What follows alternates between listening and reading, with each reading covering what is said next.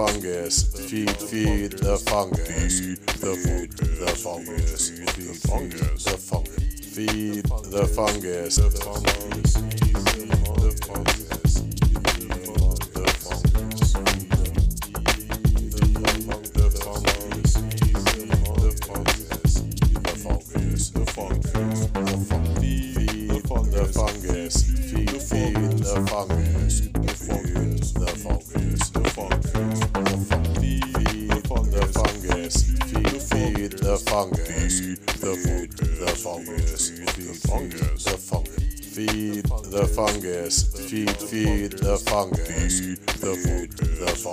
feed the fungus, feed.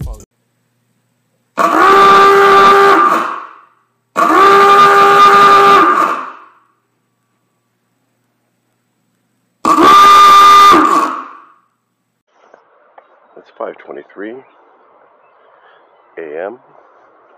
on June the 11th, and you've tuned in to one of the most random stations on the internet, the Stream of Random podcast.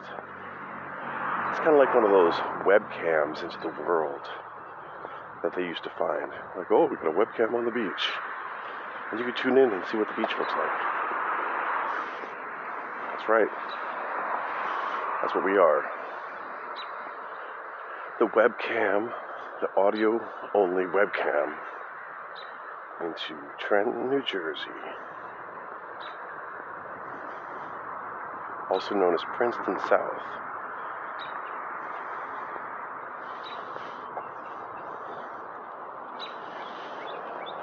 Also known as the crossroads of the American Revolution.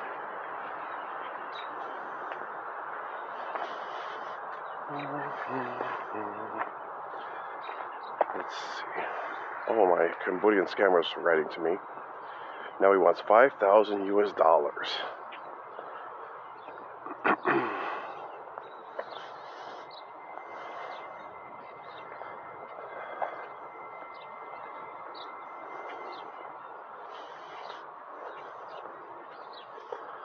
Okay, I told him to open up a sweatshop and have all the people work for him. He said that sounds really cool.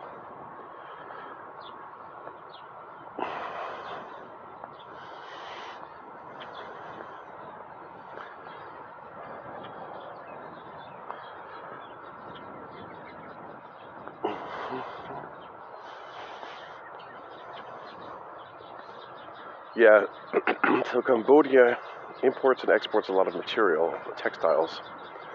It produces like textiles. I said to him, who's got the best sewing machines? Well, Germany's got great sewing machines. Why don't you, and then look at the import-export list.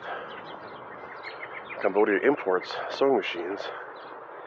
So here's a good investment. Why don't you buy some used sewing machines in Germany and bring them to Cambodia and set up a sweatshop? That was my idea of the day. And he likes that idea. I said, I'm not going to give you any money, but I will help you with some ideas.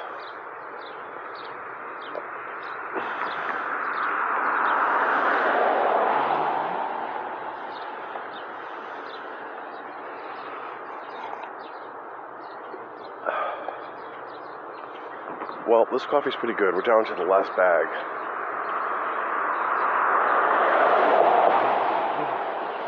After my Amazon payment card expired.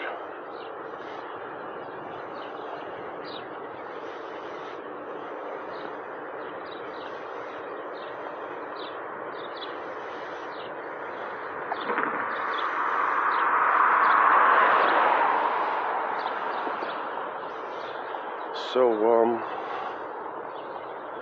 how you guys doing, huh?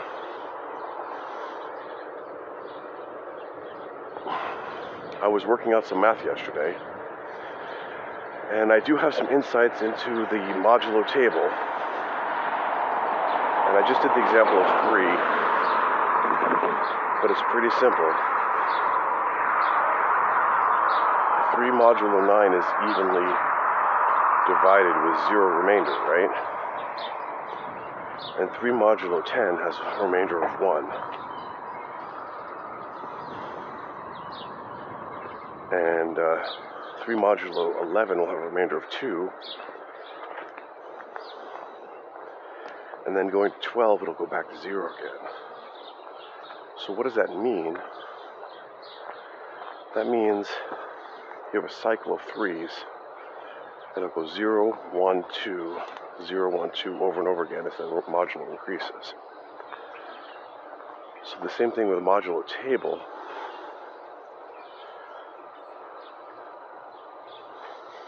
It's actually very straightforward to calculate that.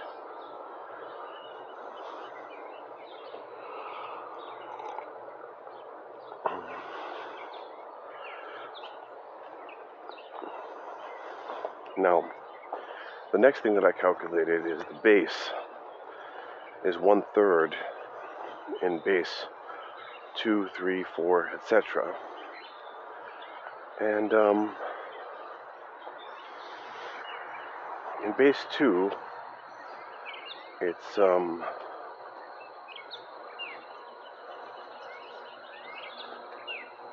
1, 0, 1, 0, 1. And then in base 3, it's 1, 1. It's just 1. So 1/3 base 3 is 0.1. And in base 6, it's 0.2. And in base 3, or base 9, it's 0.3. So the 1/3 expressed in numbers that are base relative to, that are divisible by 3 or factors of 3, that actually, oh my god, the raspberries are here.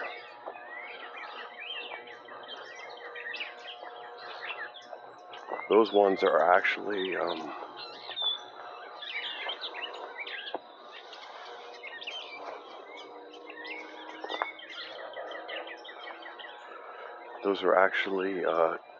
one single digit non-repeating numbers. There's no remainder, so remainder is 0. Then when you get to ones where there's a remainder of 1, right? Like we talked about the modulo table, you get remainder 0, remainder 1, and remainder 2. So the remainder 1 ones, which would be 4, right? 7,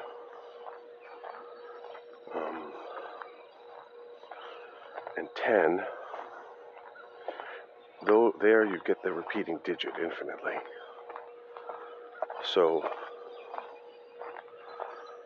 3, 3, 3, 3, etc. And now finally, when you get to remainder 2, right, then you get another digit. And it starts, it's the odd numbers counting up.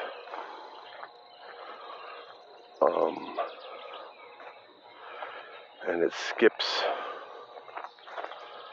to, let me think,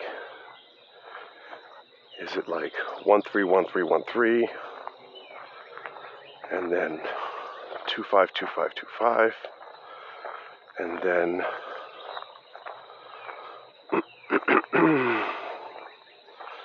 3, 7, 3, 7, 3, 7, something like that.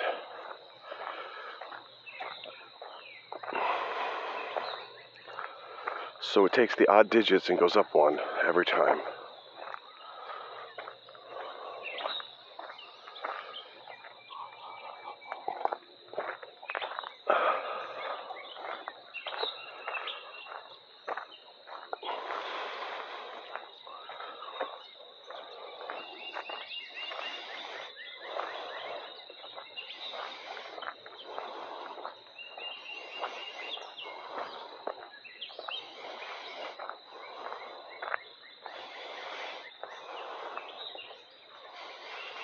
So I thought that's neat. That's a neat pattern that I found. And And those are in groups of 3, and those are related to the modulo tables. So I did find the connection between them. And I'm going to explore this into more detail. But that would also give us the angles of the modulos.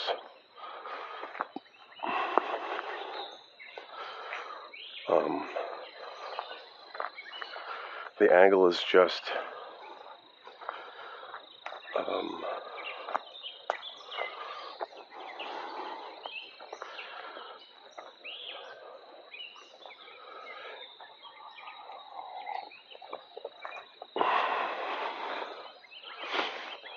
just what the remainder is, given that base or given that modulo system.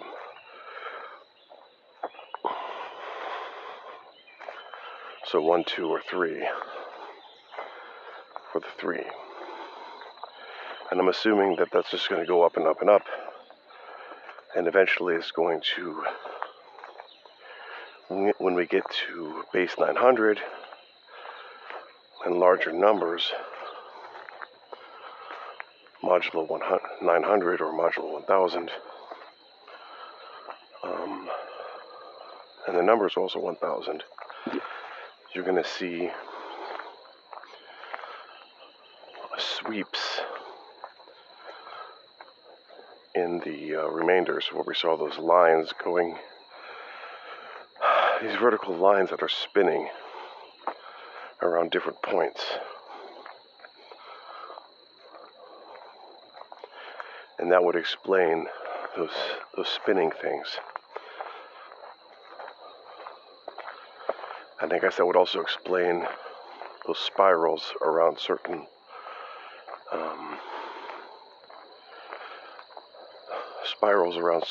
orbits. Now we still haven't figured out exactly what those orbit points are.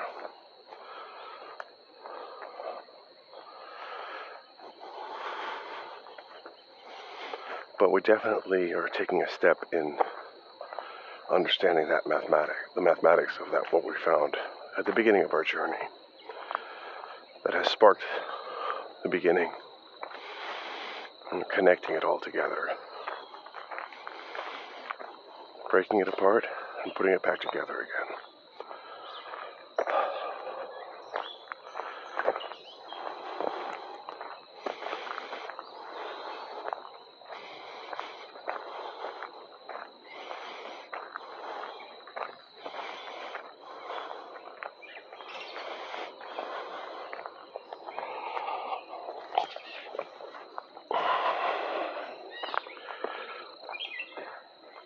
So.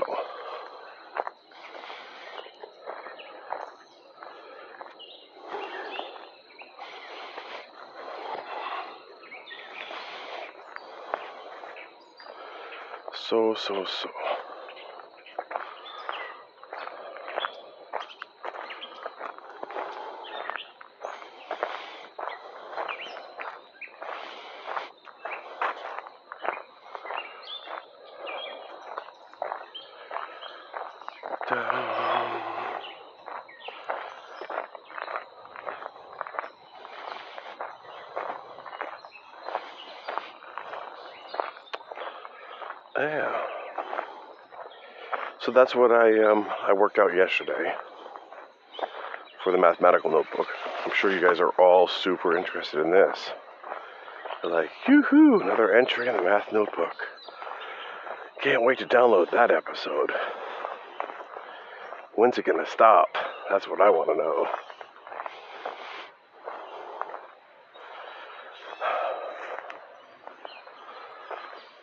Okay, well, that was the one little bit. What else do we got? Bitcoin is more addictive than candy. I was just listening to the No Agenda show from yesterday.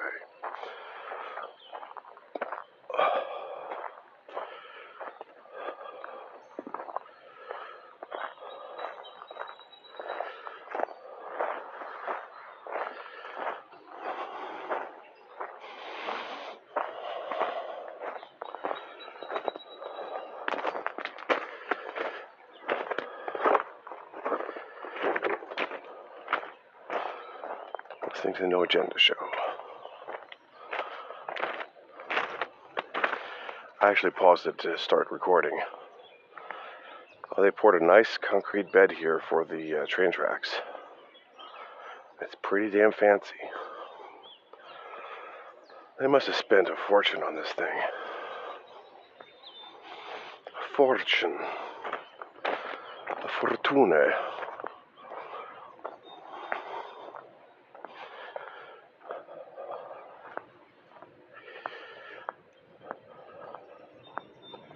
It's pretty crazy how there's this hill that slopes down to the river.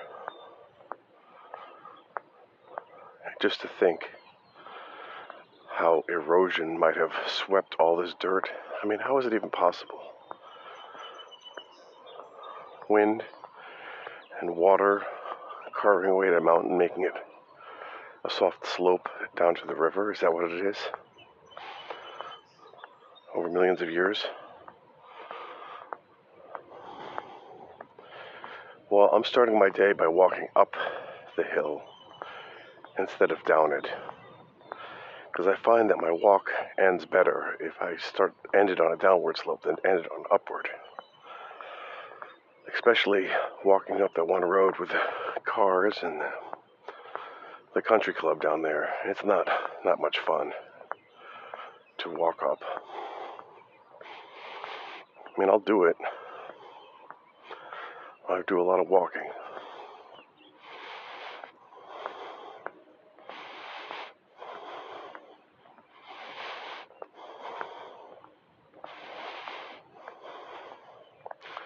Met with my work colleagues yesterday for a going away party for my colleague. That was nice. I don't want to comment on it, to protect the innocent. But I do realize how taxing it is to meet with people, and how much I don't like it. I really would have preferred not to be there.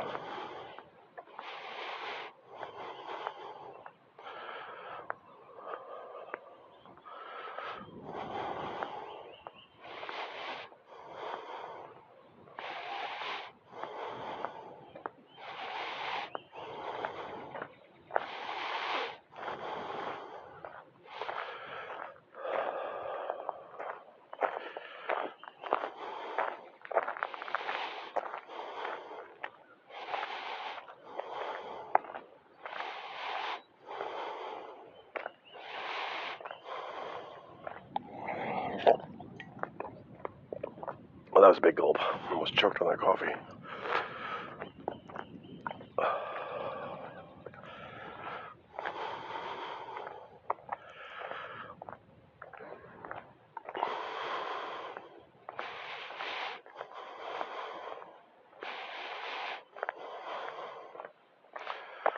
All right.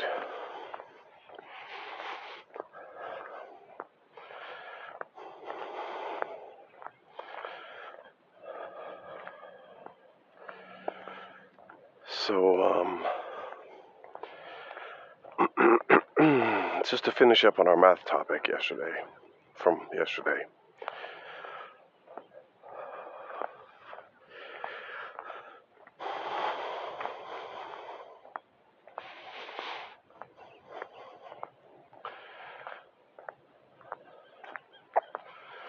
I don't know what to say. I mean, that the successive remainders of a division would approximate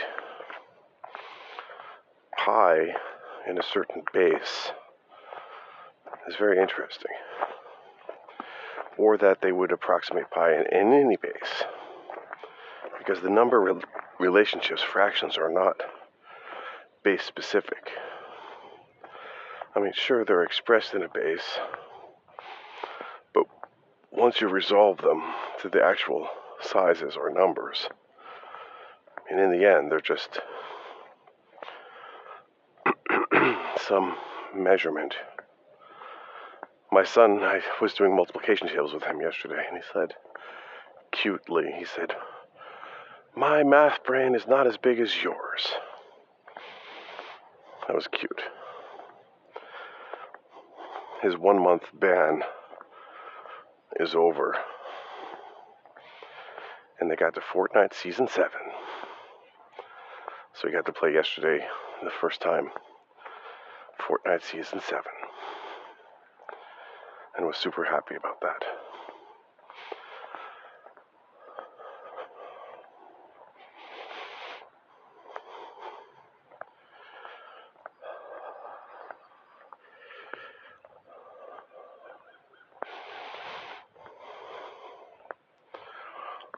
So,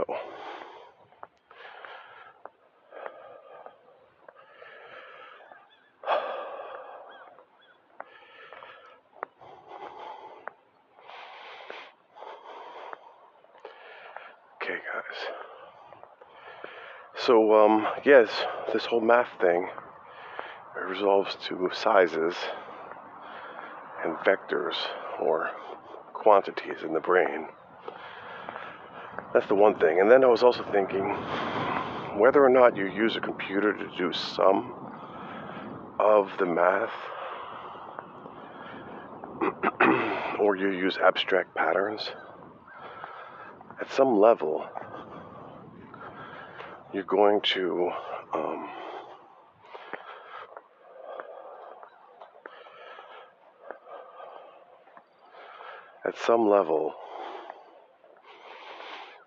I just realized there is a playground just down the road from here for the kids.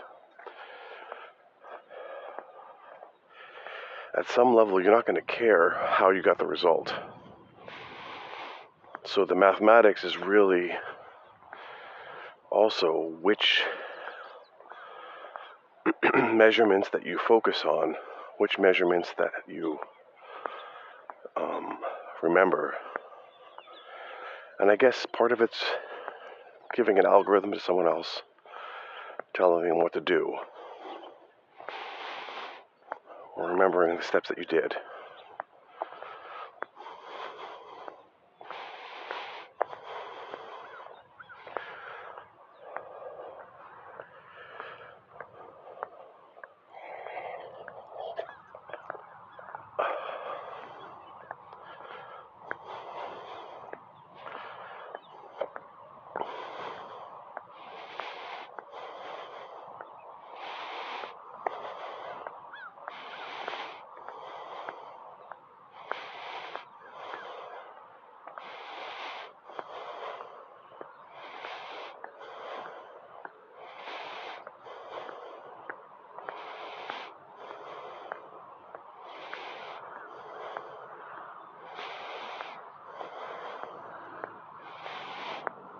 Look at all these tables they have now. And benches set up. And a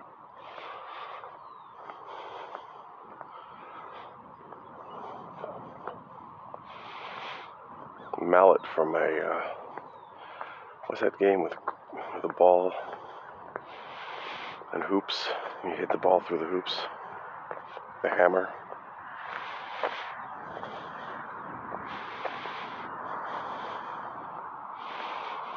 I want to say cricket, but it's not cricket, I know. Anyway.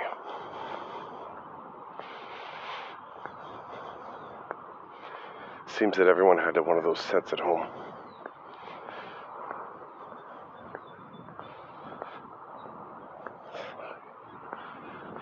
We thought that was fun, but it wasn't.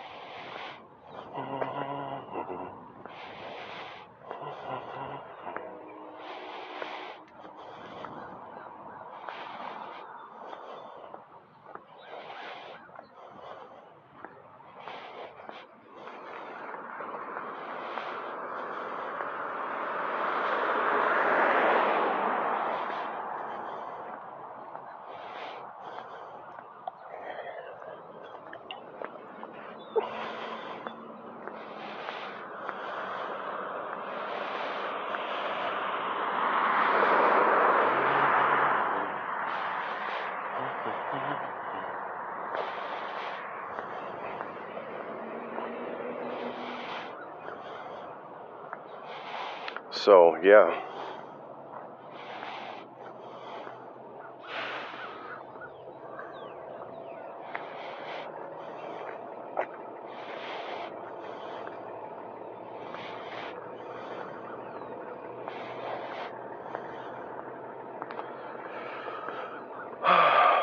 What are we going to do now, kids?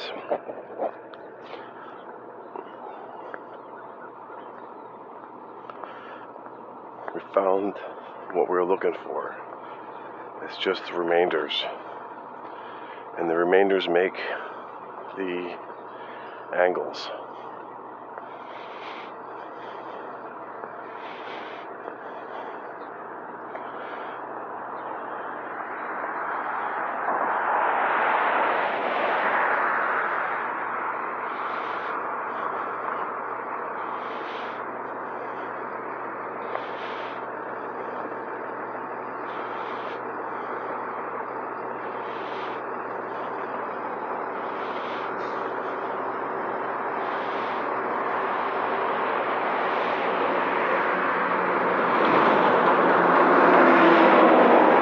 Also make the primes. Oh god, it's so loud here.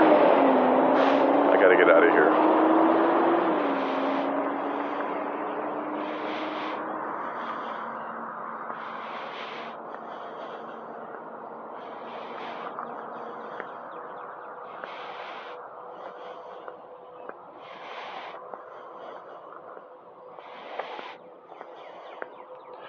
Well, then we can get into this theory now and just say that if the remainder is unique,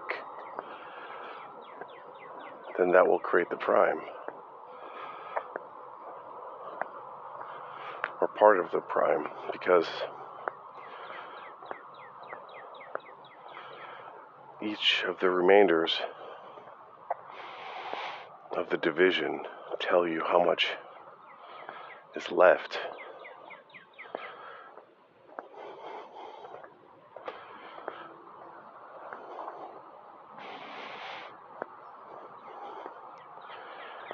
And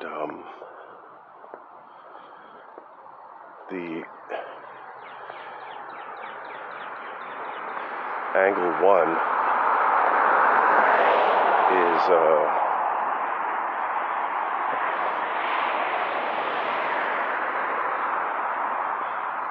assigned to 3, for example, in the tens modulo, and then it takes up all of the other ones with the same remainder, I think. We're going to look at that, but it has to do with the prime as well. There might be a little bit more information needed.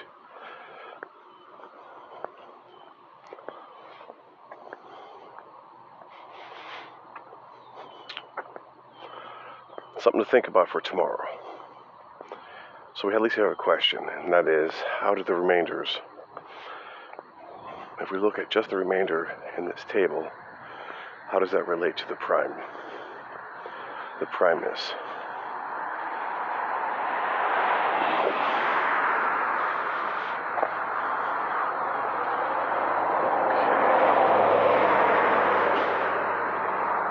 Pen mark.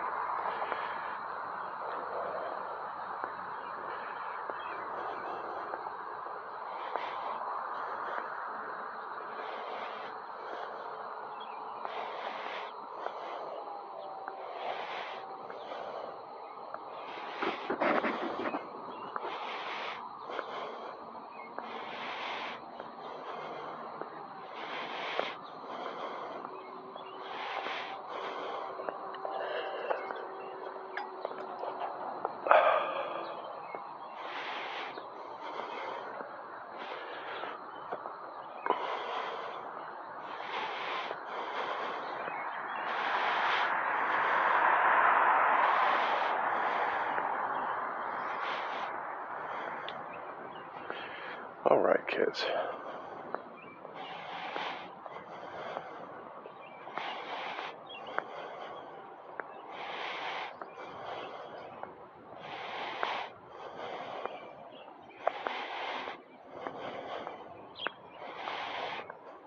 I guess I have to do some research today for the meeting. Some reading.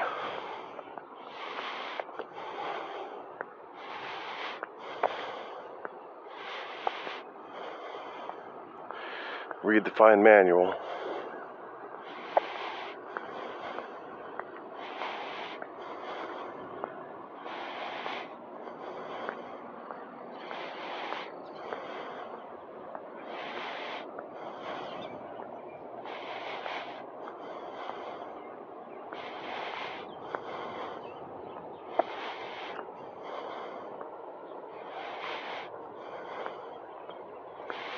Read the fine manual.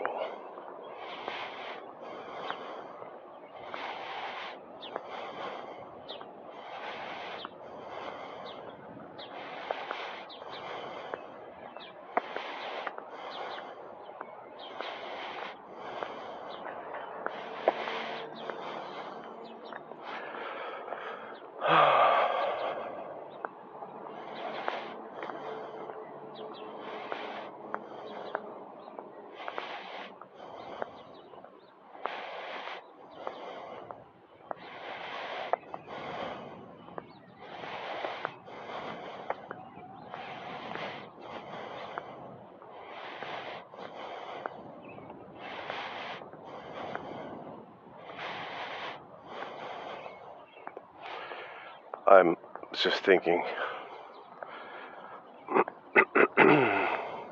This is horrible airtime.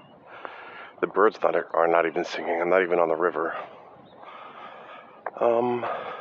So let's, no dogs are practicing golf on soccer field. Okay. That's why we can always find the golf balls here. Well, look, kids, at least I'm getting my steps in, okay? That's all I can say.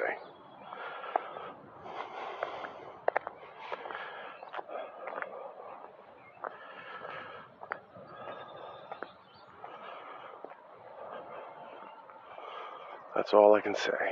I can get my steps in.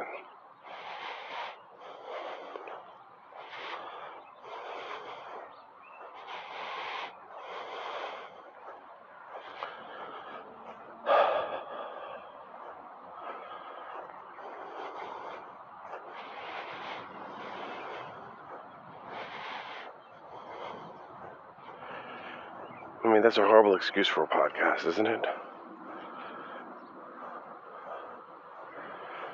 And, I don't want to torture you, my new listeners especially, if they came for something great, a great story, something redeeming. Give us something. Throw us a bone.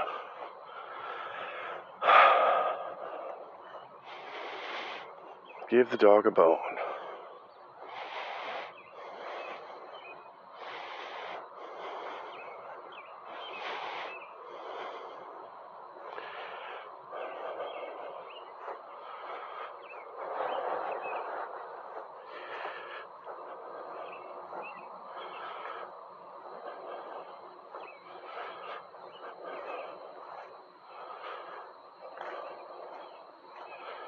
Give the dog a bone.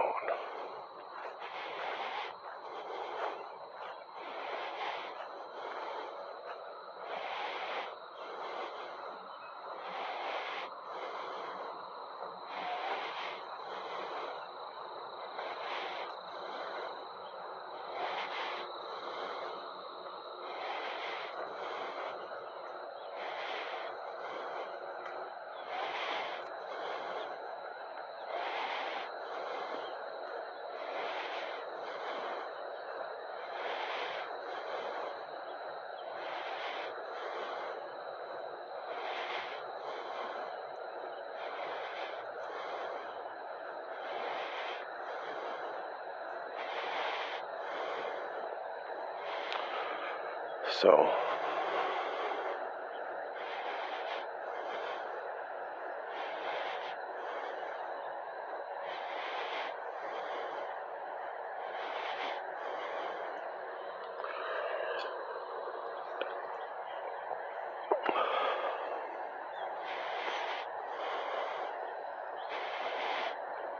the apocalypse is a Christian concept that came from earthquakes and volcanoes that they couldn't explain, which are the gods.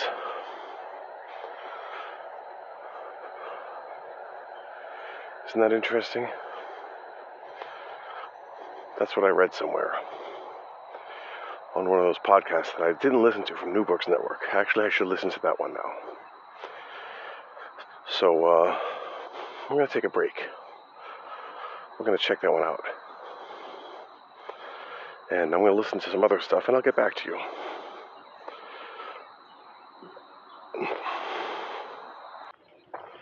Okay, so I found the podcast that said Brian Carrier, Earthquakes and Eschatology in the Gospel, according to Matthew. Brian, he provides a comprehensive analysis of the role that seismic language plays within the Matthean Gospel narrative. After reconstructing what connotations seismic language likely carried in his cultural context, the author utilizes historically informed, author-oriented narrative criticism. His seismic references collectively indicate the life and death and resurrection of Jesus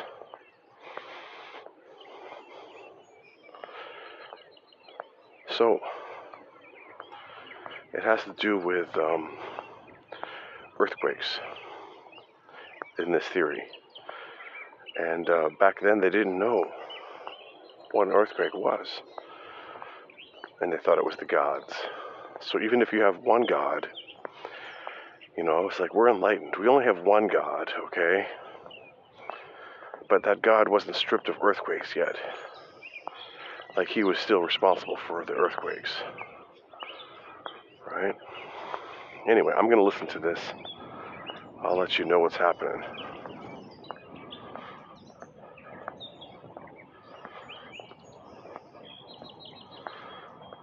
Let's see. Wow, this is pretty good stuff.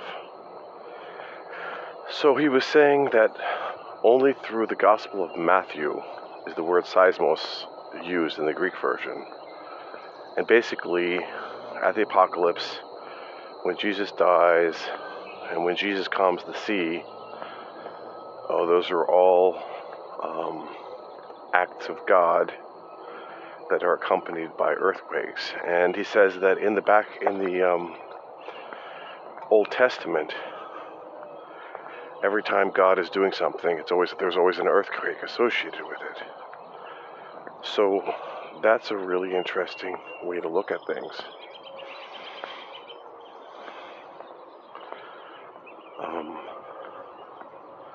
That I never thought about before. I never really wanted to think about it. But now that he brings it up, I just wanted to mention. So apocalypse is the earthquake. Right? The day of reckoning, Judgment Day, it's like, oh yeah, we're going to have an earthquake. It's like, that's the most horrible thing we can think of. And it's going to rain fire and brimstone. I mean, it's a volcano. Like, these are natural catastrophes that God did to the poor primitive people. Because that's, they got rid of Zeus and Vulcan and all them. So it just became God doing all that stuff. God was the man. So I think that's kind of neat. Kind of interesting.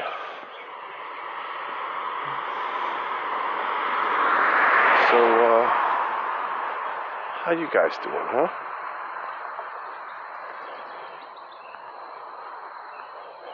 How you doing?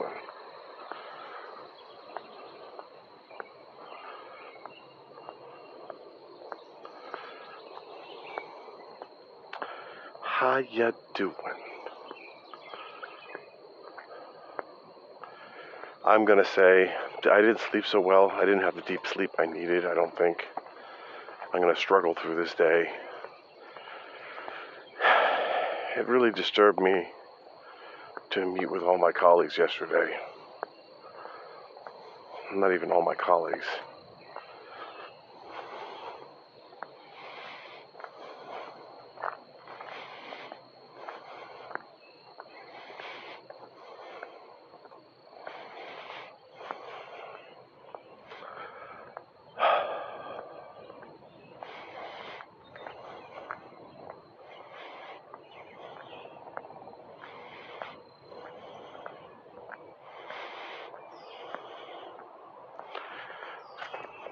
So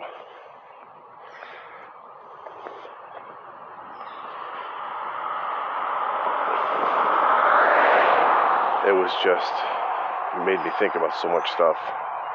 I guess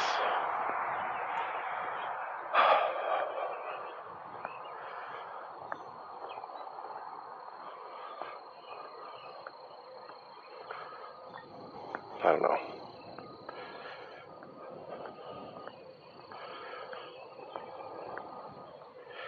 Don't know what to say. I realize this is a horrible episode where it don't make any sense.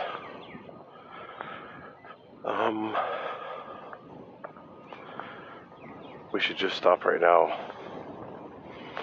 I'll be back when I have something to say. How's that? Alright, now that's an interesting insight. I thought I'd jump back on here.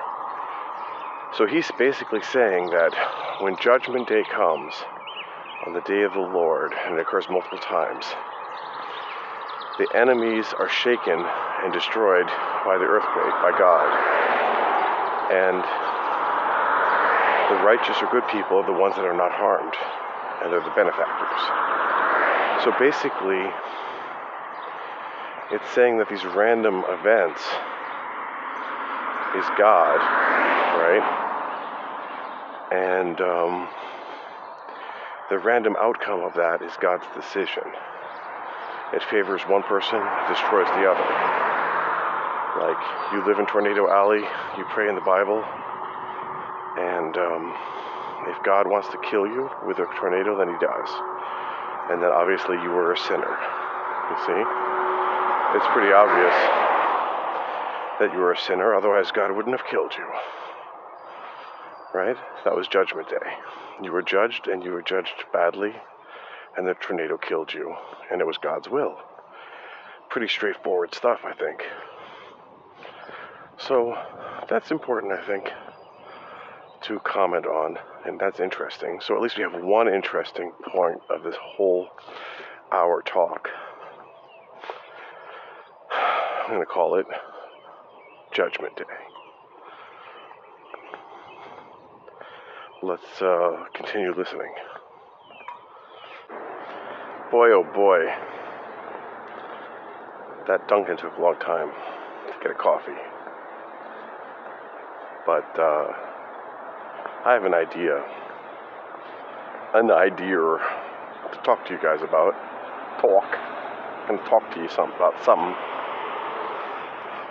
I had an inspiration, or not, I don't know. First of all, I don't think I get enough sleep, and that my mind is cloudy, and I'm slowly waking up. You got to break out of this sleep, not break out. You got to process things.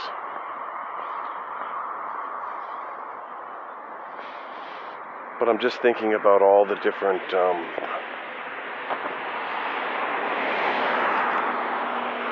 things I could do, and thinking about the different ideas that I've had about swipe to deploy and cloud specifications. Cloud architectures.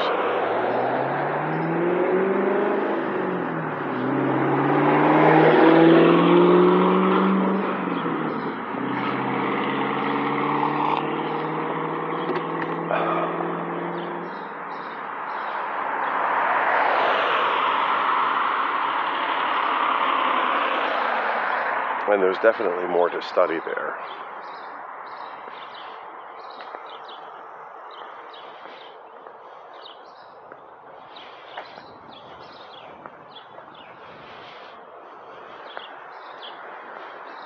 These guys gonna let me cross. Thank you. Okay. Definitely more to study on cloud architectures and computing architectures. Like how to set up, how to configure, how to all the other things besides the actual application, besides the formula, all the infrastructure.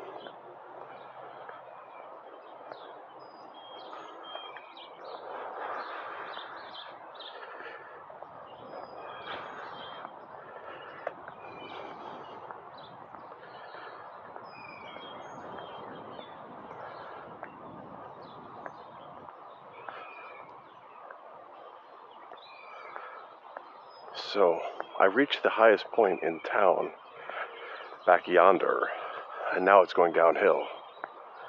It's kind of neat to see the topology, how it kind of builds up and up.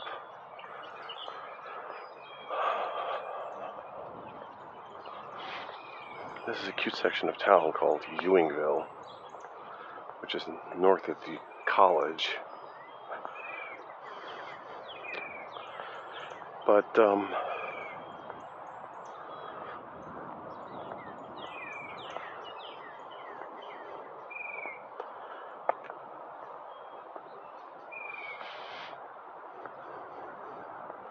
I guess this all gets down to the question of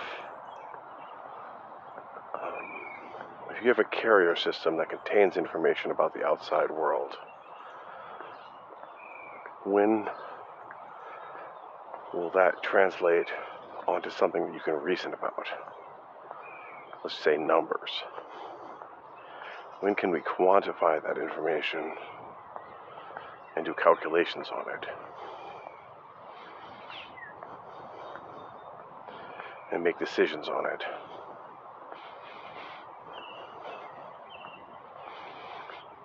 And will those decisions always be just arithmetic? Comparisons, simple operations, really.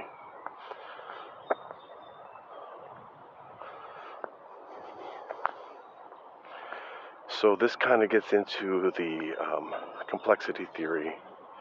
How do you represent knowledge about something? How do you represent code about something? And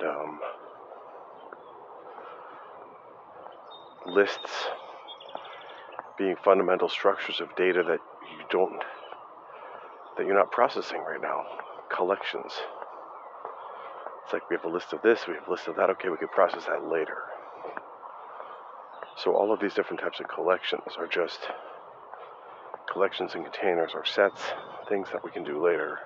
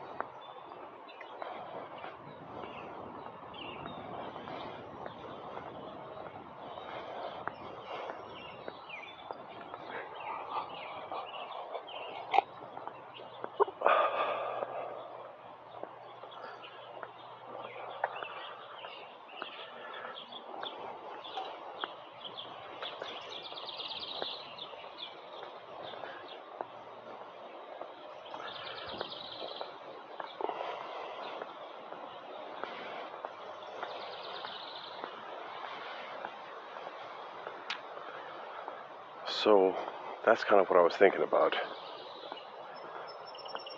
Can we represent things as numbers and make statements about them or not? And that might just be a fallacy. We can encode things on top of numbers, but we're not really making numeric theoretical statements like, are they even, are they odd? Are they prime or not? Like those types of number theory statements you don't make about things that are encoded on top of numbers, right? The numbers are just the carrier system, just lists of things carried and coded on top. So that's like the fundamental issue with computers is you're just carrying. Now, that's also the problem with neurons, that the neurons are just carrying information from the outside, and they don't necessarily know what that information is, right? They see the ground is shaking. They think it's God, because that's the current reference model. It's like God is shaking the earth. Oh, look, this person survived. Well, God selected him. This person died. Well, God said that this person was bad. It's like break the deal, spin the wheel. Games of chance are considered games of the devil because chance is the providence is owned by God, right? Fate is owned by God. You see, I mean, from certain Christian philosophies and Stoic philosophies that everything has been predetermined by God as well. So think about that. I mean, in terms of fate being predetermined. So playing dice is just getting on God's nerves, you know? If he wants you to be rich, he'll make you rich. If he wants you to be poor, he'll make you poor. But he doesn't want you to play dice. Okay, let's put this on pause for a second.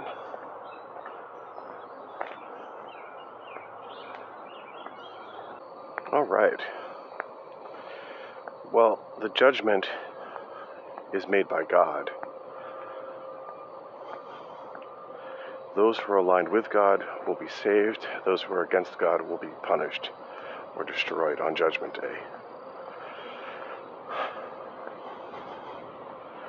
Because there's going to be a big shakeup.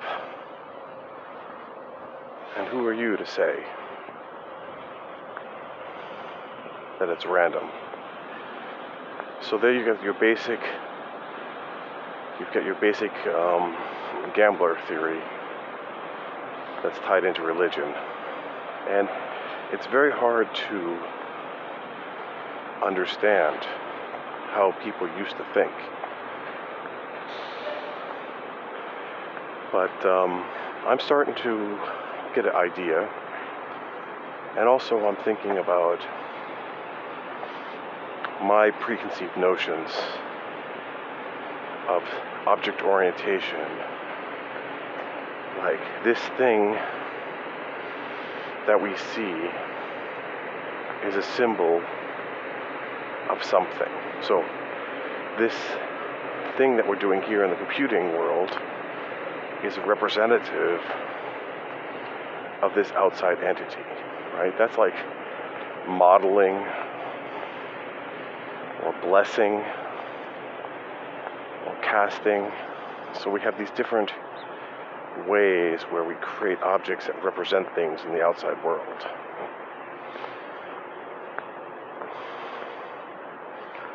And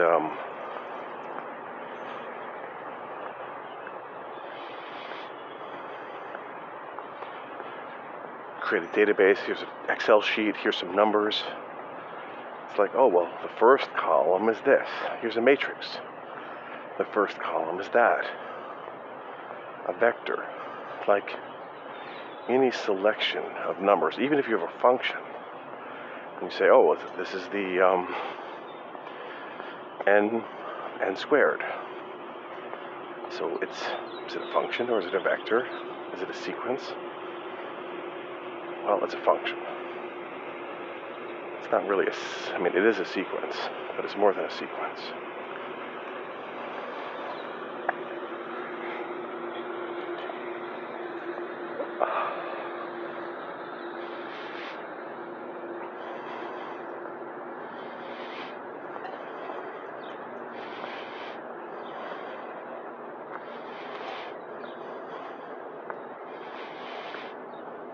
So, we have interesting theories of and about numbers. And some of those could be applied to things besides numbers.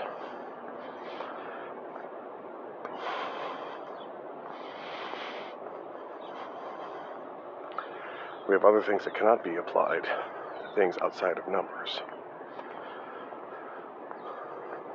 And this whole idea of data structures representing things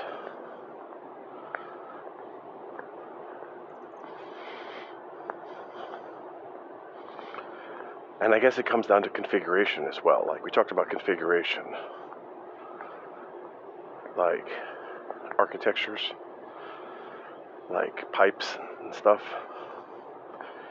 And it's like for an operating system, we have all this data.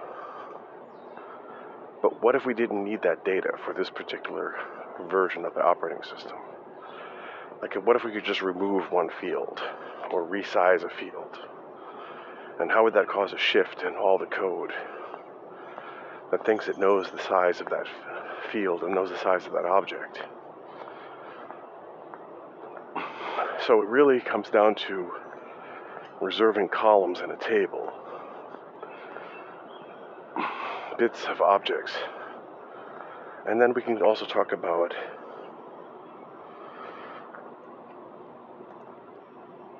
what's this? No cash value. It's a coin. Looks like a quarter. 1 meal. Saving the planet 1 meal at a time. Aussie. Okay. Found an Aussie coin. What I'm trying to say here, kids.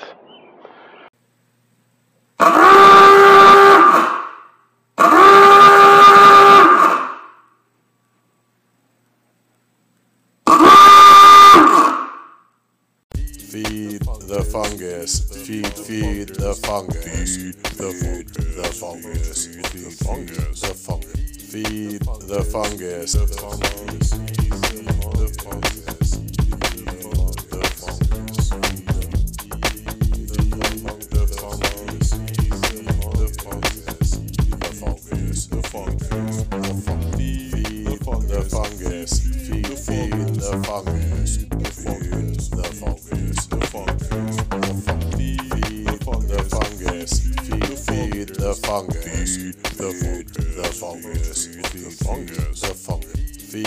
The fungus. Feed the fungus. Feed the fungus. Feed the fungus. Feed